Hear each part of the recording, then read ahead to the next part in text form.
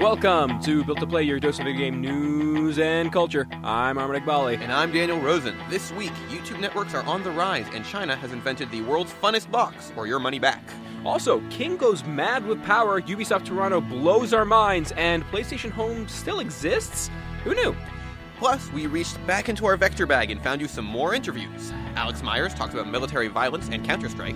Angela Washko discusses feminism in World of Warcraft, and the Vector organizers tell us all about running the whole thing. But first, let's bid a fond, confusing farewell to Namco High. So after 3 years, Namco Bandai's strange webcomics media studio is closing its doors. According to an official statement, the goal of Shifty Look was to reestablish old properties before handing the reins to Namco Bandai proper to make games out of them. We originally got the Shifty Look project going at Namco Bandai back in fall 2011. The idea was to take the unused, sleeping video game characters of our past and bring them first with webcomics, and then once they had gotten enough traction, expand into other media like web animation, games, and merchandise. Which did sort of happen. I mean, they had a bunch of webcomics. They had a really solid Galaga and Digda comic by Ryan North, Chris Hastings, and Anthony Clark, and they had a Valkyrie comic from Ashley Davis. There's a lot of really solid kind of comics based on Namco properties you don't remember existing, like Bravo Man, which got its own, like, I think, web series and iOS game. As well, they announced recently that they're going to be making a Wonder Momo anime and game. Like, considering the properties they were given, like, they did such a stellar job, all things considered. Like, you gotta figure, like, expansions of video games into other media rarely goes well, except maybe in Japan, where they have a bigger, like, games are often more tied into anime and light novels and stuff like that from the get-go.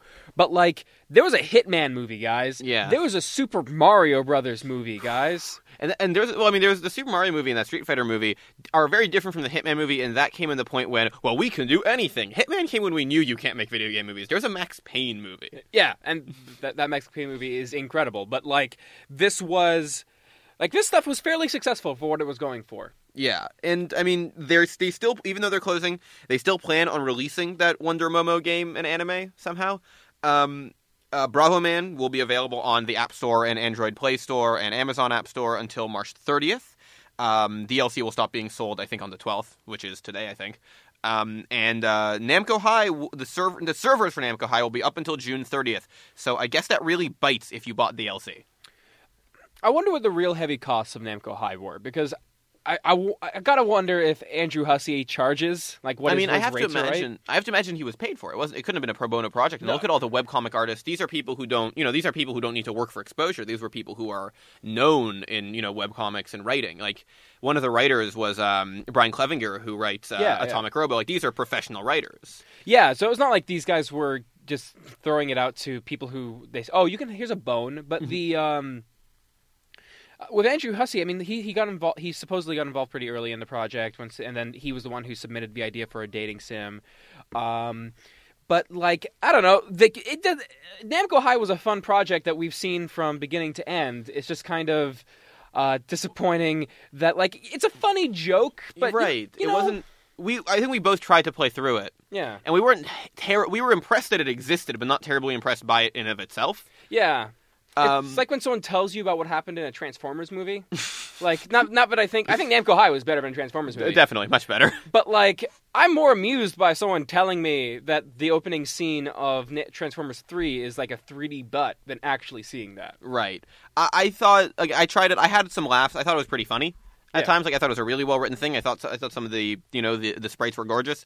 I understand why they didn't charge for it, because it was sort of kind of all over the place and very small and limited in scope. Well, they did charge for it. You could buy extra characters. Right, and that was different. And, I mean, I don't actually know personally anybody who did. I have to imagine a lot of people on internet bought it for the Homestuck characters, because they were only available through a $15 DLC pack. Which was the smartest decision they made about that whole project. But you don't get to act. I mean, that's $15 that literally goes into the ether now. Like, you don't get anything out of that, which is, I mean, that's kind of scary from a digital purchasing perspective.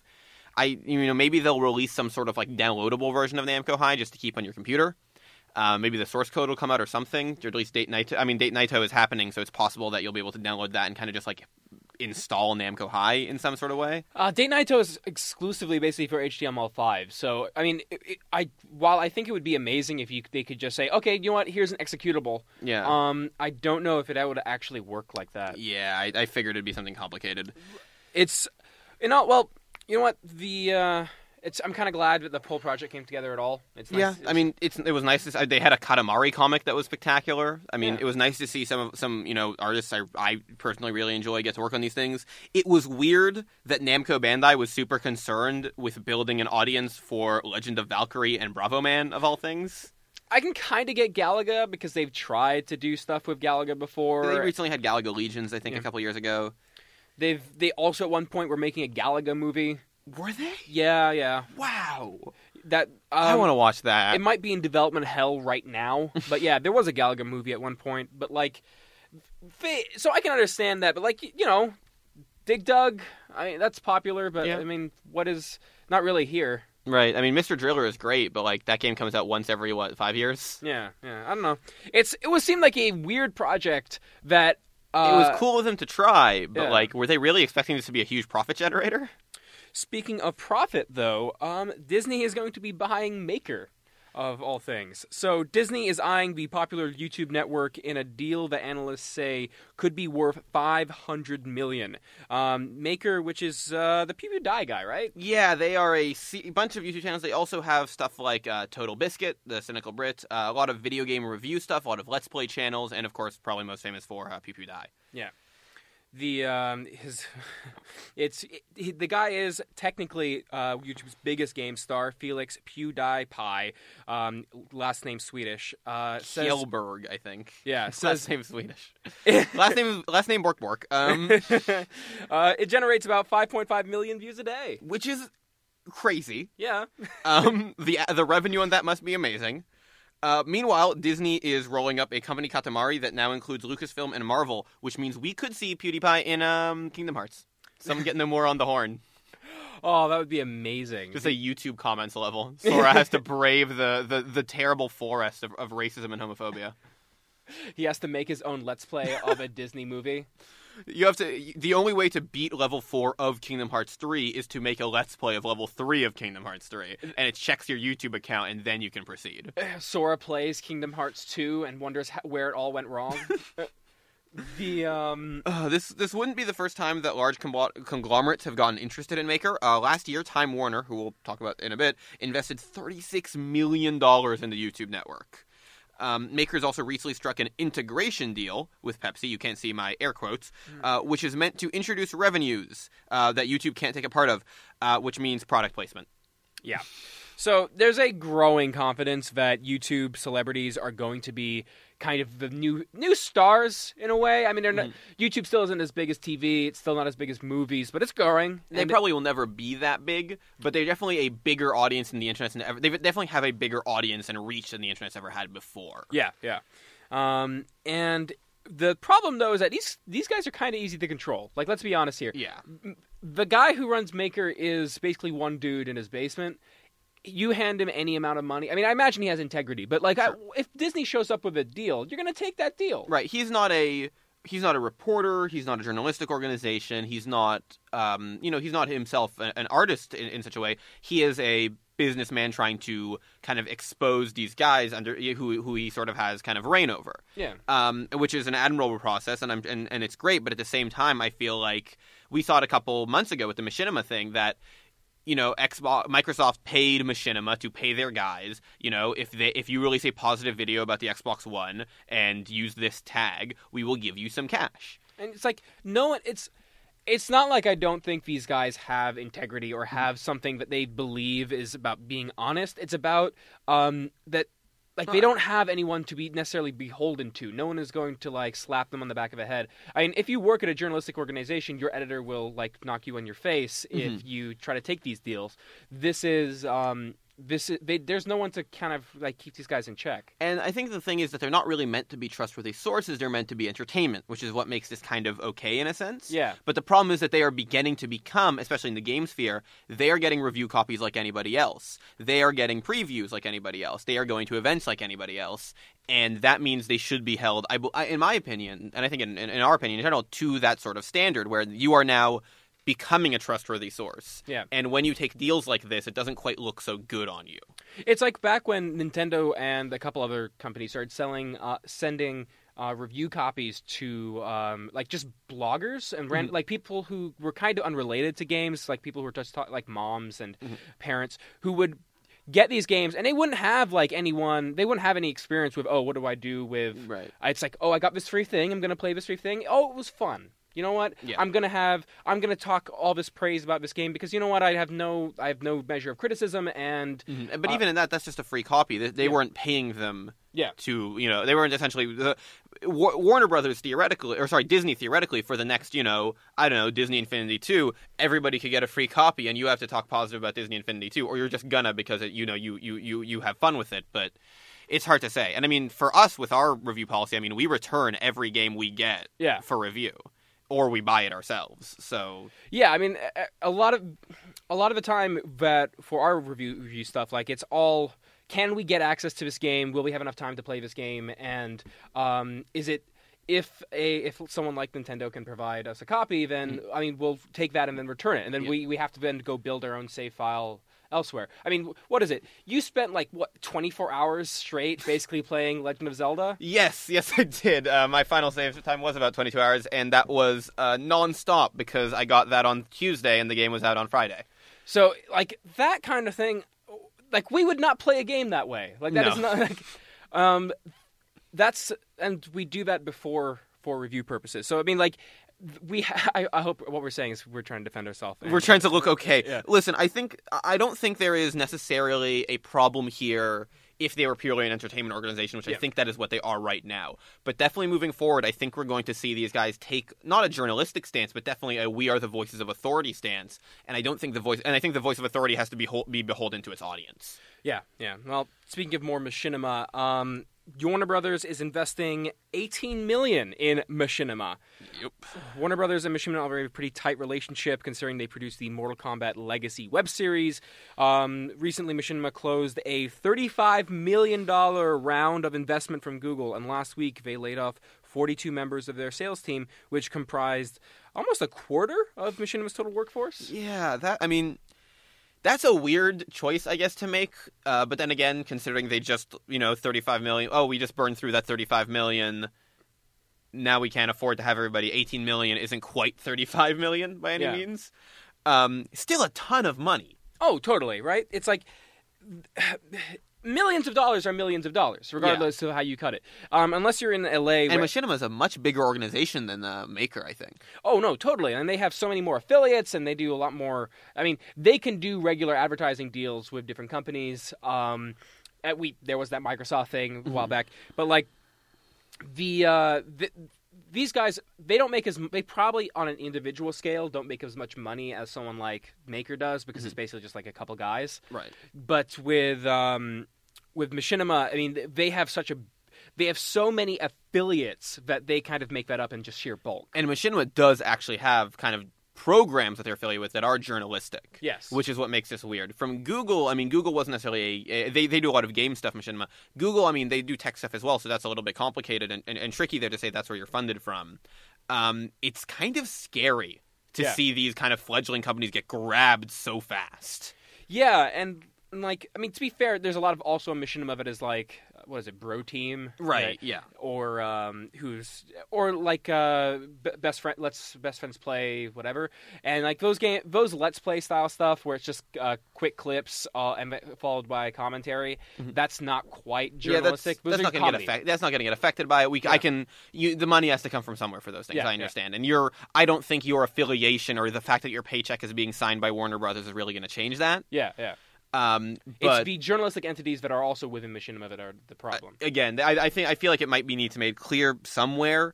But I mean, it really does show. Yeah, like we said earlier, like you said, YouTube stars are the next thing. Yeah, and it's. I mean, I wonder if Disney is spending $500 million just to get Pew Pew Die.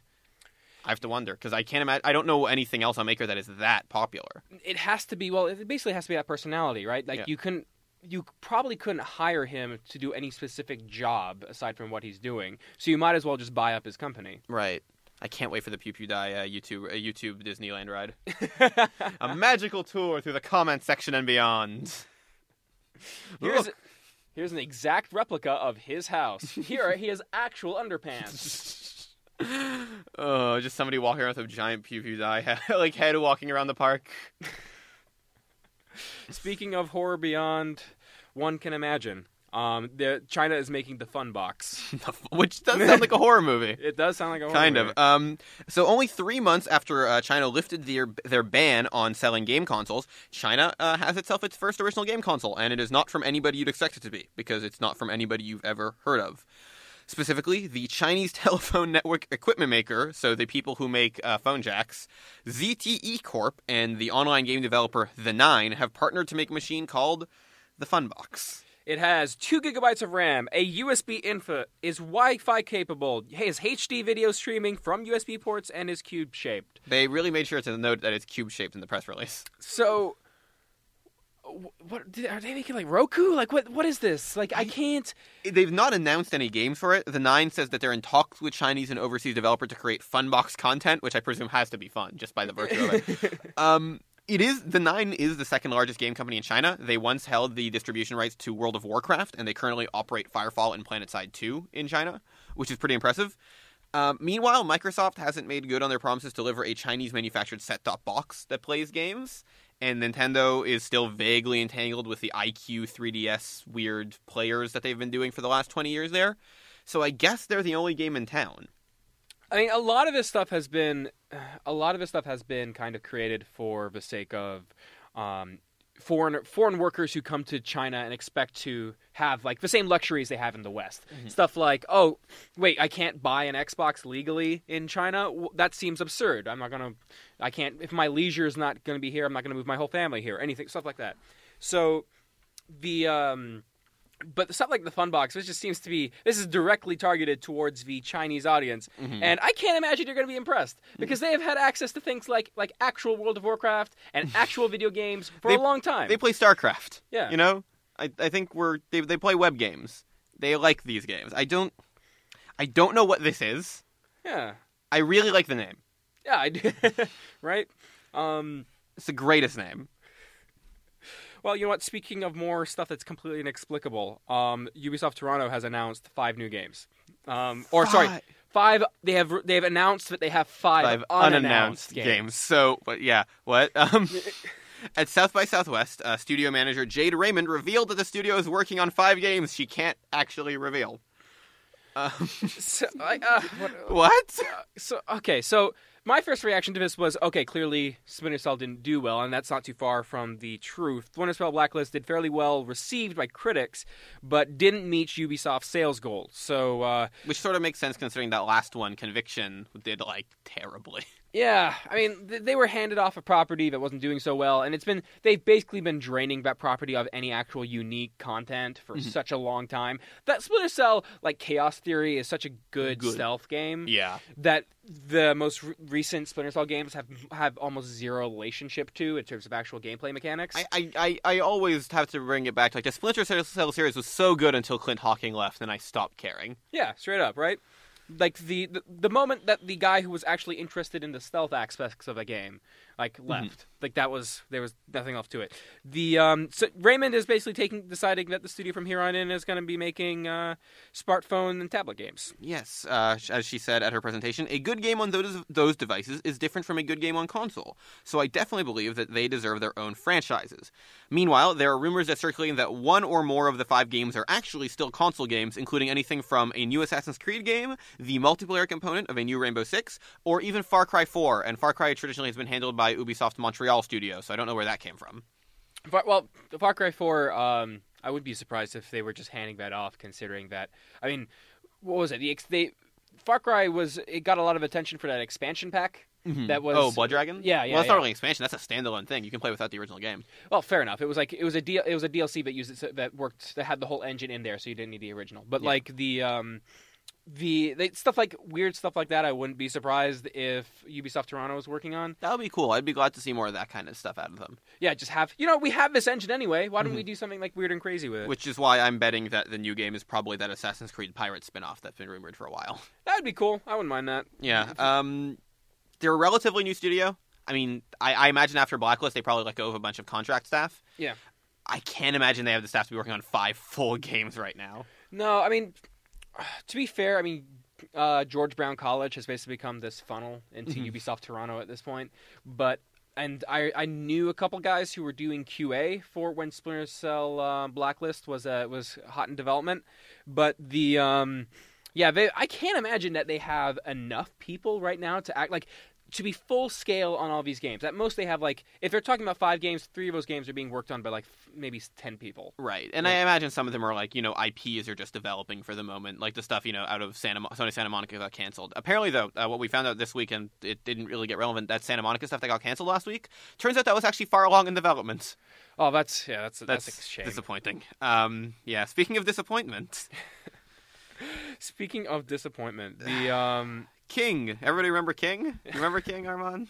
Yeah, I can't even say it, man. It's so sad. So King was ripping off people with the copy by trademarking words Candy and Saga, and then they decided to file for an IPO. And King has finally announced how much their IPO is going to be worth. And they think it's 7 million. 7 billion. That's a B, not an M. So it should be 7 million. that would be optimistic for them. They expect to price their shares between $21 and $24, which would put their total value at somewhere near 7.6 billion American space dollars. Focus on the space, because I can't imagine anyone on this Earth who would invest in King. Yeah. It would not only put them about 54% higher value than Zynga, but also put them to just $2 billion less than EA. What? What? What is happening? Yeah, no, I think there's something screwy going on inside King. They can't be thinking straight. First they applied for a trademark, did not get the full application through, and then started suing people. And they started suing people who were completely unrelated to their game. Right. A la Banner Saga, we've talked about this a ton of times. This is pricing yourself at 7.6 billion. That's insane. I mean, their stock is going to tank so quickly. Right. Well, it's going to tank for today. Remember how the Facebook IPO was disappointing? Get some popcorn and watch this. I've never been so keen on seeing a down arrow. God. Just for context, remember, there are 97 million Candy Crush users. That accounts for 80% of their total profits over the last year. Before that, they were making, I think, somewhere in the range of $1 million. Now they make somewhere in the range of $1 billion. And their usership is steadily dropping over time. So this money has to be mainly based on future potential, right? Mm-hmm. King could probably make another Candy Crush. He could probably make 10 new Candy Crushes. That is the only way I can see them justifying 7.6 billion. I can't see anybody. I would not buy a stock in King for my worst enemy. Oh no! That would just it'd be a fun game, to have. It's almost like a pet to see how fast you can watch it die. Yeah, I'd name it I don't know, Kingy, and just have it Kingy the King stock. Yeah, Kingy the King stock, and just have him I'd have a Tamagotchi for him.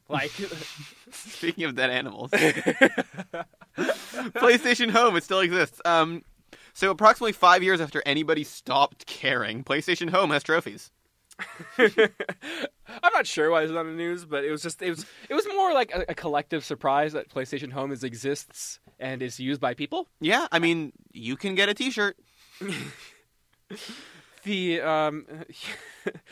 too can earn Chivos for remembering the days when owning a PS3 was a terrible mistake you made.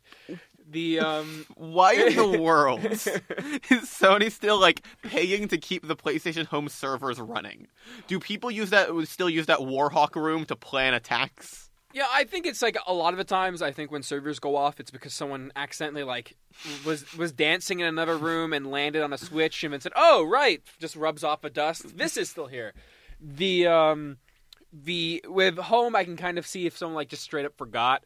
But this seems like they were actively working on new things for home. Like, Yeah. I can't like. Oh, and good news, if you played a lot of home and don't want to come back and have to redo all the achievements, they're retroactive. So if you already accomplished something, you will get your achievement or your trophy. The person who has a platinum trophy for home is a person I never want to meet. What is it? Made penises rain from the sky? Isn't it just like dancing all the time? Yeah, I mean, I wish it was closer to Second Life. It's like Second Life without any of the cool bits. Yeah, it was like Second Life where I can't make my legs like taller than the mass of the universe itself. Like that stuff was what made Second Life fun. I mean, the PlayStation Home Orchestra, which is say we're watching trailers for PlayStation 3 games from 2009. Oh my god. I still can't believe that one of their features was you can watch a movie in this movie theater. And, like, I could just, like, go to a movie theater. I could just Netflix is on the system. Yeah. I could just quit home. Like, and you know what? Like, I can turn on, like, I have, like, a chat system. Like, guys, I don't need to be I'm holding a phone in one hand. Yeah, I don't need to. Anyway, that's it for news. I can't talk about health.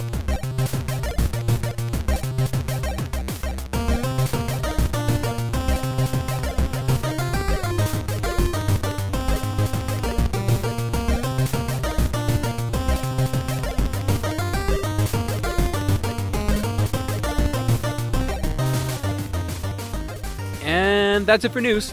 2 weeks ago, Daniel and I went to the Vector Game Arts Festival. We talked to artists, designers, and theorists about games. And we're wrapping up with a couple standouts from the weekend. First up, what do you say when the military comes knocking?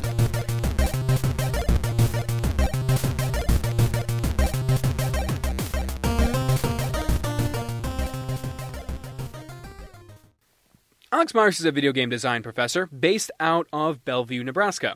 But years before all that, he was a Marine. College didn't seem like a possibility to me for money reasons. I was working a lot, and I kind of decided that the military would help me pay for school. If I wanted to do that, it would give me some direction. And I went into the recruiter's office on Tuesday and left on Thursday. I was training to be, well, like I said, security forces, which meant I was in the infantry. Which in hindsight was not a good place for me to be. It wasn't very challenging. It wasn't very interesting. It was, lug your weapon 10 miles over here and then set it up and wait for something to happen. And then lug it another 15 miles the opposite direction, set it up and wait for something to happen. And then a lot of the people around me were... I'm trying to find a diplomatic way to put this.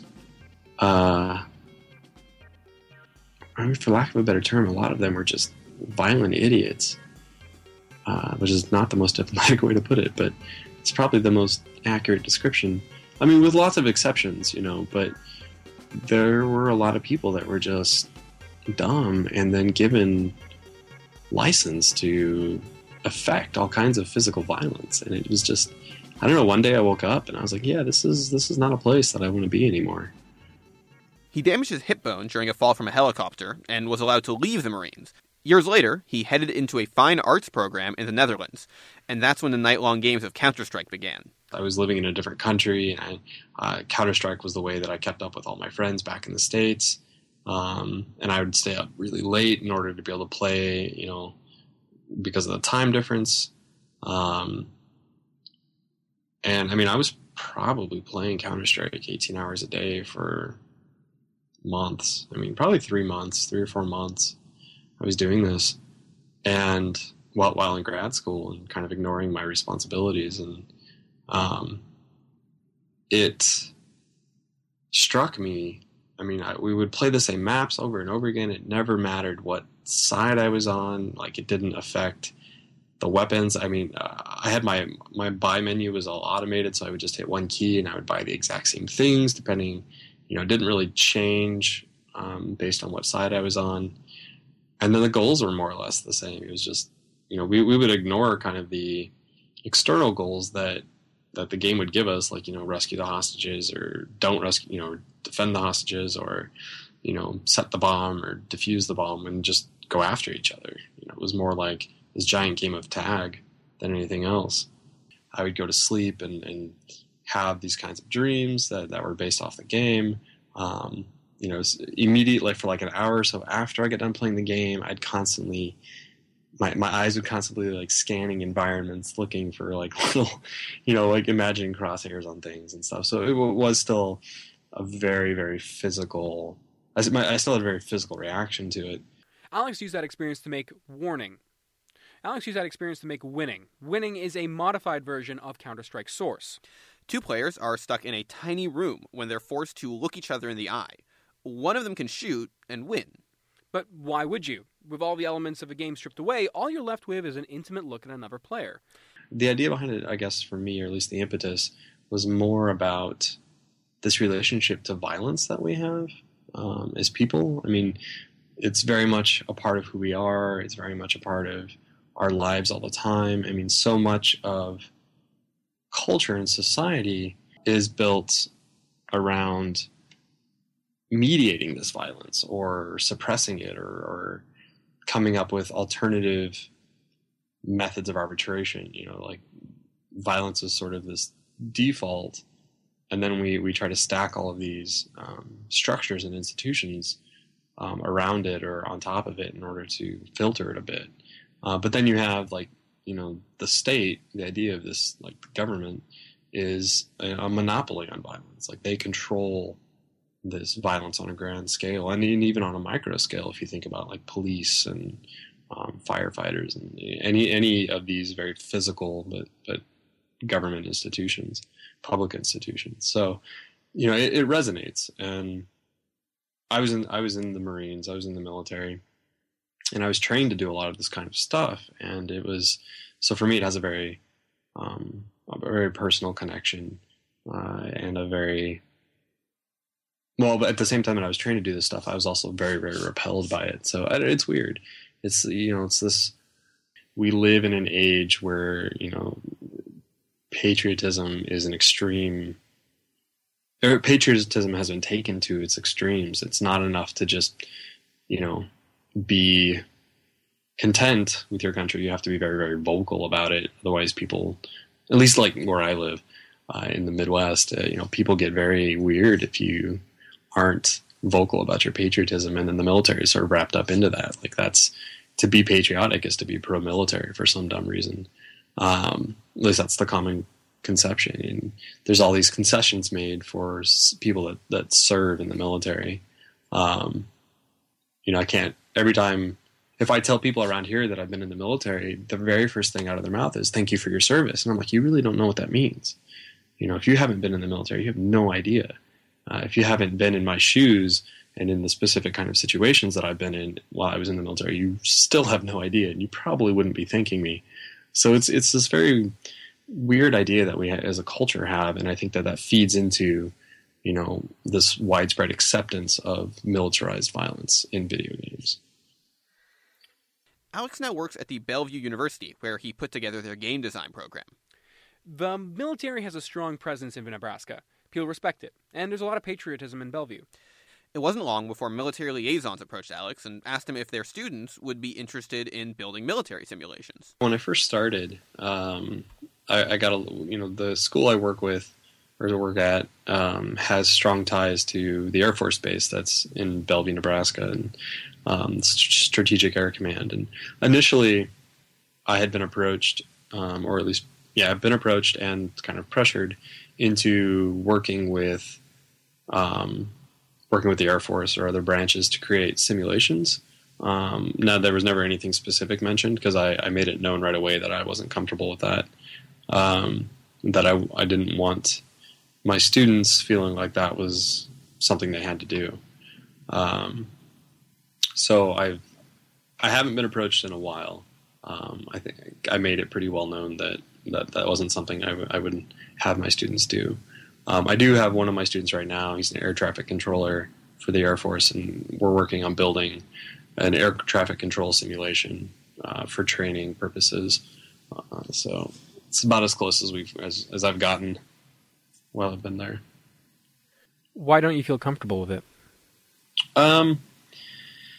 Because I think it's a complicated question. I don't want my students to feel like that's what they have to do. And that's really what it comes down to. I don't want them to think that that's the only alternative to them. And then some of it comes down to structure for the entire program. Like I just don't have the room within the program to make specific classes that are like, okay, we're going to work on military simulations. And I'm really weird about the relationship between an academic institution and the military. Like I feel it weirds me out. Like I kind of I feel like you lose some of your research freedom, your freedom of inquiry, if you are working for contract essentially for any body, for any non-academic body. In the way that I've turned down oil companies that have asked for my students to make games for their websites. I've turned down advertising agencies for the same reasons. It's like I want my students to be able to explore their own ideas first before I start peddling them out, I guess, if that makes sense. Like I don't want my students to feel like they're working for something other than their own ideas right now. Like once they graduate, they can do whatever they want. I don't care. But I want them to have the freedom to make that choice while they're in school. All right, Alex, I'd like to thank you so much for your time. Yeah, absolutely.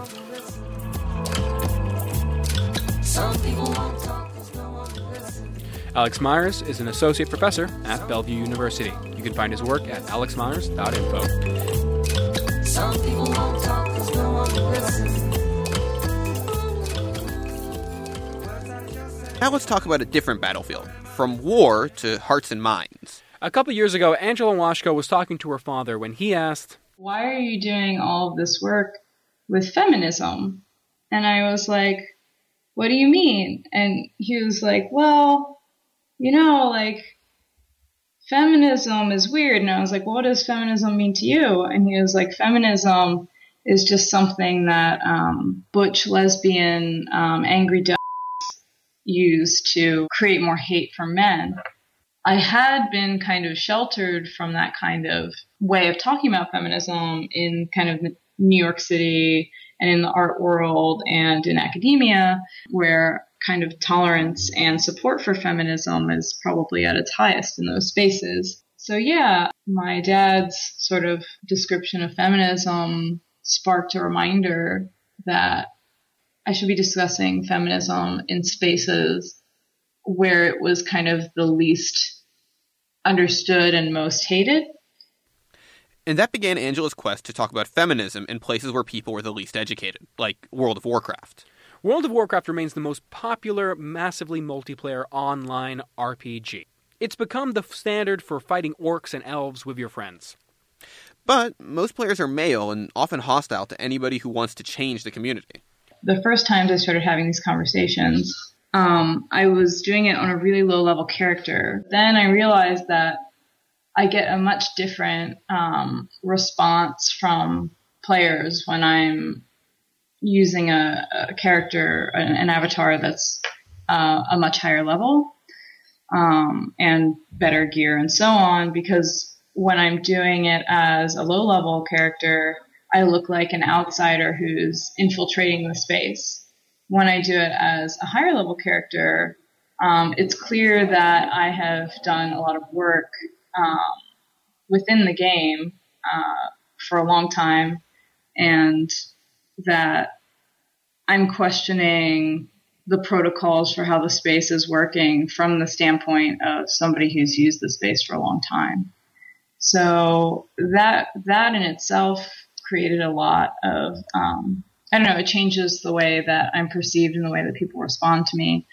I noticed that when I am a better facilitator, in the sense that when I make it clearer that I'm not trying to change operations. I'm not trying to tell anybody that what they're doing is wrong, but rather I'm trying to understand how people react to feminism, how the space's language ended up the way that it is. And when I let everybody know that I'm open to kind of all responses, all definitions, and that I'm recording it as research and that it'll be presented elsewhere, I find that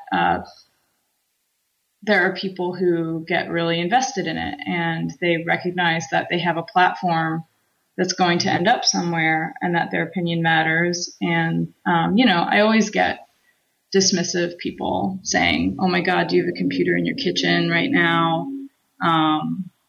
Make me a sandwich, these sorts of things. But as I've gotten a little bit more, I guess the project has also made me a little bit more empathetic to a lot of different viewpoints that before I was doing this work that I would have been very dismissive of. Then there's this one story. In one of her early attempts, Angela came across a woman from the Midwest who was a hardline Christian. She had a fairly traumatic childhood and was undergoing a personal crisis. I guess I had this really interesting conversation very early on, or I find very interesting, the conversation. Maybe not interesting to everybody. But with this player named Chastity, which right off the bat, I was like, oh my God, this female player is named Chastity. Like, wow, we are going to really get into it. But she was a self-identified 19-year-old, 6 months pregnant, living in the Bible Belt in the U.S., and she had extremely rigidly traditional views. She said, my conversation with her was probably the most challenging of all of the conversations that I've had inside of the game. She said that anybody who has an abortion should be sterilized for life. Later, she said they should be sterilized and then killed. She also confessed that she had been raped by a family member when she was 14 years old, but that if she had gotten pregnant, she would not have aborted the baby. She talked about, how women's entire value in life should be on the basis of having children and being a provider to their husband. She talked about how she is a housewife because she knows that it's what God wants from her, just on and on and on. And all you have to do is look at my website for 2 seconds and you know that that is not my set of values, and that my whole practice is largely about questioning any form of lifestyle value creation, these sorts of ideas of what you should and shouldn't do as a woman, and why those sorts of value judgments are created. So yeah, I should by all means have been really angry with her. But so that player, she really changed me in a weird way. Talking to her for so long, we talked for nearly 8 hours. I was up super late all night talking to her. And she just really needed somebody to talk to about this stuff. And she got actually a lot of people inside of the game were very angry with her and argued with her. And a lot of men came by and also told her that, that's a good woman right there. These sorts of things. But, she managed, I started rethinking, why somebody ends up with those kinds of value sets, and how much of what we do is so determined by where we are and what we're exposed to, and how up it is to, I guess, just run around kind of judging someone who has such a different relationship to the world than you do. So yeah, that was kind of a big deal for me. And it changed the project entirely, because I was no longer interested in changing the shared language of the space and much more interested in learning from it and analyzing it. looking through some of the quotes from that discussion, and the one that sticks with me the most is, "I was raped growing up repeatedly by a family member. If I had gotten pregnant, I wouldn't have murdered the poor child because the child did not rape me." Yeah. How do you react to stuff like that, even if it is coming from an avatar in a game? Well, I mean, I recognize, it's not coming from, it's coming from an avatar, of course, but it's also coming from a person. And initially I was concerned that I was being trolled by this person, but I am 99.9% certain that I was not. And I think I react to it with with empathy and the realization that, like, this space is it's a platform, it's a speaking platform. And unlike physical public space, if you go out into your public square with a megaphone, and you start spouting your values and start spouting, your,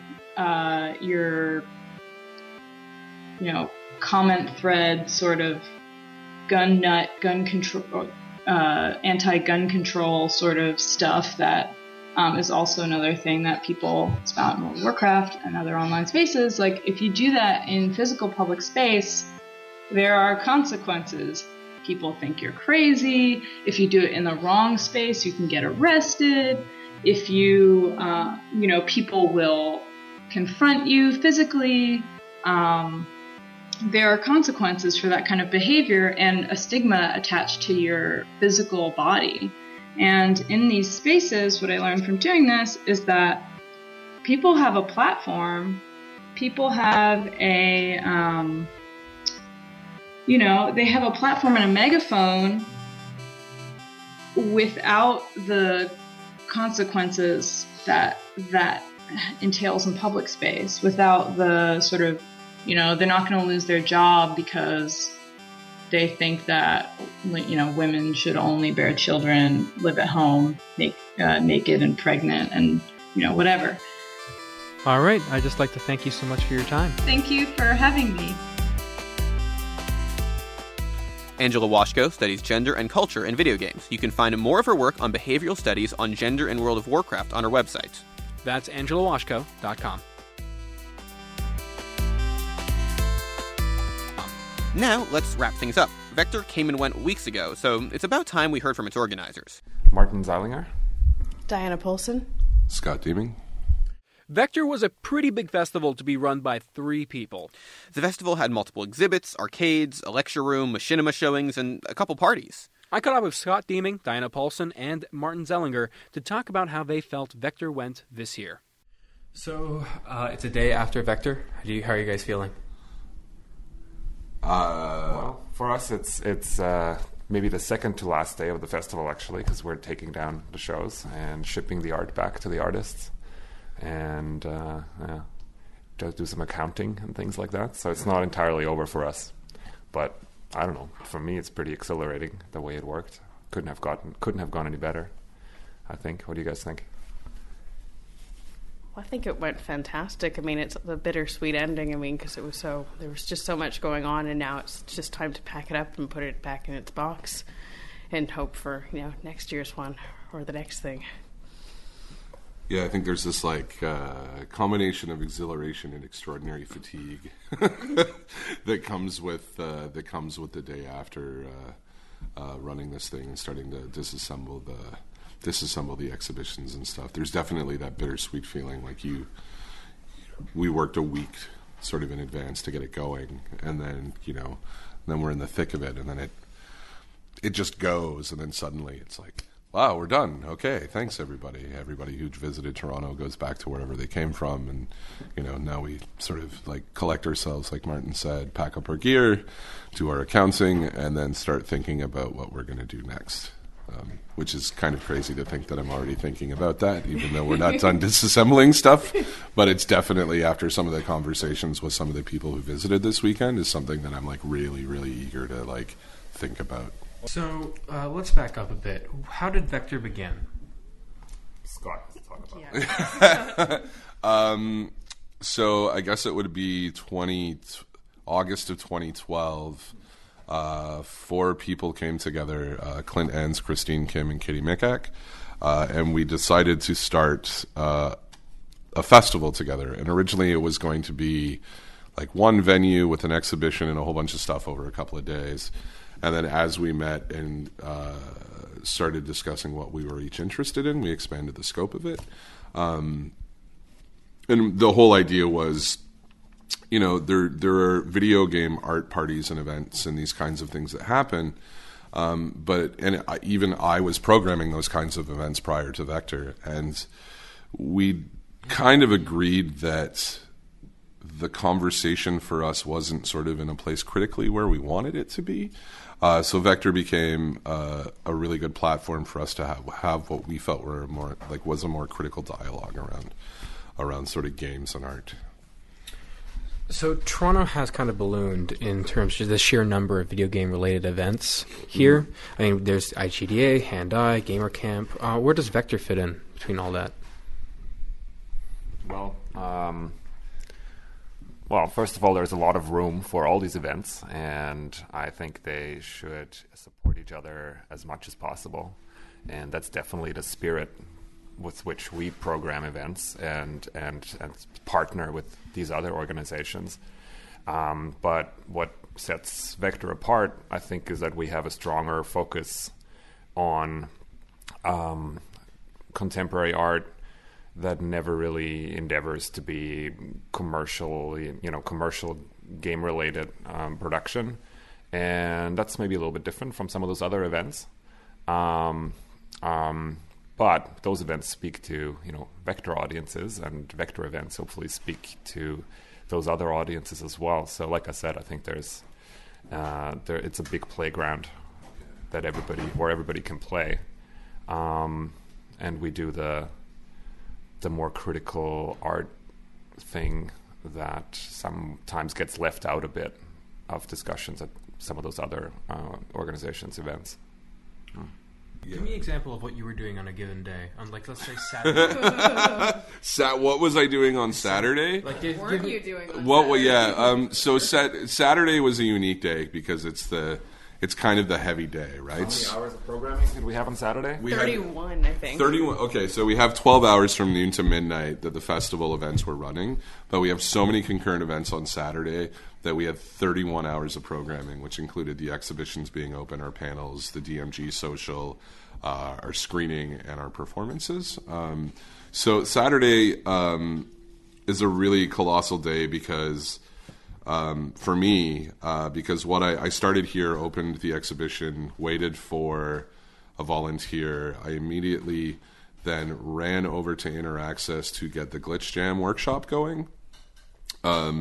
Partway through that, I turned around and left to make sure that our panel was kind of operating. And then I left partway through that to come back to Video Fag for 5 o'clock to shut down the exhibition to turn this space into our screening venue. So setting up a laptop, projector, speakers, chairs, all that kind of stuff with Jordan and Will from VideoFag. And then I turned around once Martin was done at the panel at Bento Miso. I turned around and went over to Interaccess to set up the sound and the video for the evening's performances. So yeah, you remember so well. I feel like I've been running around between venues so much that I couldn't tell you right now where exactly I would have been on any given day at any given time. It's all a bit of a blur. I feel like the only reason I remember the schedule is because I had to ingrain it in my brain, so I didn't have to reference any day planner or schedule or anything. It's just this is what my day is going to look like on Saturday, so it becomes very automatic for me to just run around. What about you? You were handling volunteers, so what was your day like on Saturday? Saturday, first of all, was making sure that people were where they needed to be, and then checking. I also do all the social media, so making sure that tweets were being retweeted and making sure that people got correspondences that they needed to get. I also spent a considerable amount of time with the Avatar Orchestra Metaverse, making sure they had what they needed, and going to the rehearsal and checking sort of final final things. And then I also ran over here for the evening screening to run the door, and then I had to run all the way back to Interaxis again. When I say here, I mean VideoFag. Run to Interaxis again to run the door over there and make sure that our volunteers knew what they were doing. So there was a fair bit of running around as well for me. Who have you found really has attended Vector? 2 years now, and I still don't really have my finger on the pulse of that. I think it's a healthy mix of people from both the art community and the game community. I think I saw both of those people out this year, even a little more. Last year, we sort of discovered that it was people who were kind of caught in that weird middle space that we're actually talking about, which is that intersection of games and art, which is a fairly kind of niche concept, right? So the audience last year, I felt like, was largely artists who were participating and sort of people interested in those questions. This year, I feel like we actually expanded that, and we managed to get people who were just sort of peripherally interested in either art or games or both. But it's kind of like we're both. I feel like this thing is both kind of like a bridge and kind of this weird liminal thing. Yeah. Don't forget it really speaks to people in the filmmaking or video art area as well as to people interested in certain kinds of contemporary computer music and performance work. And I thought about this last night again. Like it's actually kind of crazy how many different areas we covered. What thoughts exist for next year at this point? More sleep. And eating on a regular schedule. Yeah, actually, one of the things that happens when you're in the thick of this is that, those basic human needs that are important kind of get forgotten in the big scheme of things. So, I literally ran around with a backpack full of Cliff Bars and vitamin water this weekend just to make sure that I could, I need some fuel, But, for next year, I mean, I'd in a more serious way, for me, the strength of Vector 2014, and this is something I've been really vocal about, was the inclusion of other curatorial voices. So in 2013, 4 people programmed the festival as well as ran it. This year, 3 of us ran the festival, but we had a total of 6 people curating. Clint Enns and Isabella Arvers curated film programs. Actually, we had 7 people. My math is totally off today. And then Sarah Byrne and Lee Tussman from Punk Arcade also, who came up. And I feel like the thing that we can do as a group the best now is, if we're going to have these conversations, that sort of curatorial or programmatic kind of vision and lens for the festival works best when we incorporate other curatorial voices, because we've always incorporated other artistic voices. That was the point. But when we are able to include other people's sort of perspectives on this world, I think that kind of enriches everything, and that's something I'd like to see more of. It also means we actually get to do less work. So. All right, I'd like to thank you guys for your time. Thanks for having us. Scott Deeming is Team Vector. Daniel Paulson is Team Vector. And Martin Zellinger is Team Vector. That's it for this week. I'm producer Armin Iqbali. And I'm features editor Daniel Rosen. Built to Play was made with the help of Alex Myers, Angela Washko, Martin Zeilinger, Diana Polson. and Scott Deeming. For extended versions of the interviews you just heard, check out our website, builttoplay.ca. We're available on Stitcher Radio and iTunes. Leave us a review so we know how we're doing and more people can find the show, but it has to be a positive review, because if you leave a negative review, we'll make you get all the trophies at home, and if you don't, we'll be very disappointed. We're usually on the air in the scope of Ryerson every Saturday at 1 p.m. and rerun every Monday and Thursday, also at 1 p.m. Plus, check out our website for our theme month, Why Do We Open Up Worlds? This week is an exploration as to why linearity is a bad word. And we update the website every Sunday. You can find us on Twitter at BuiltToPlay and me personally at Flarcon. And I'm Daniel_Rosen, and help, I've been trapped in PlayStation Home for the last 5 years. I can't escape. No! Thank you so much for listening.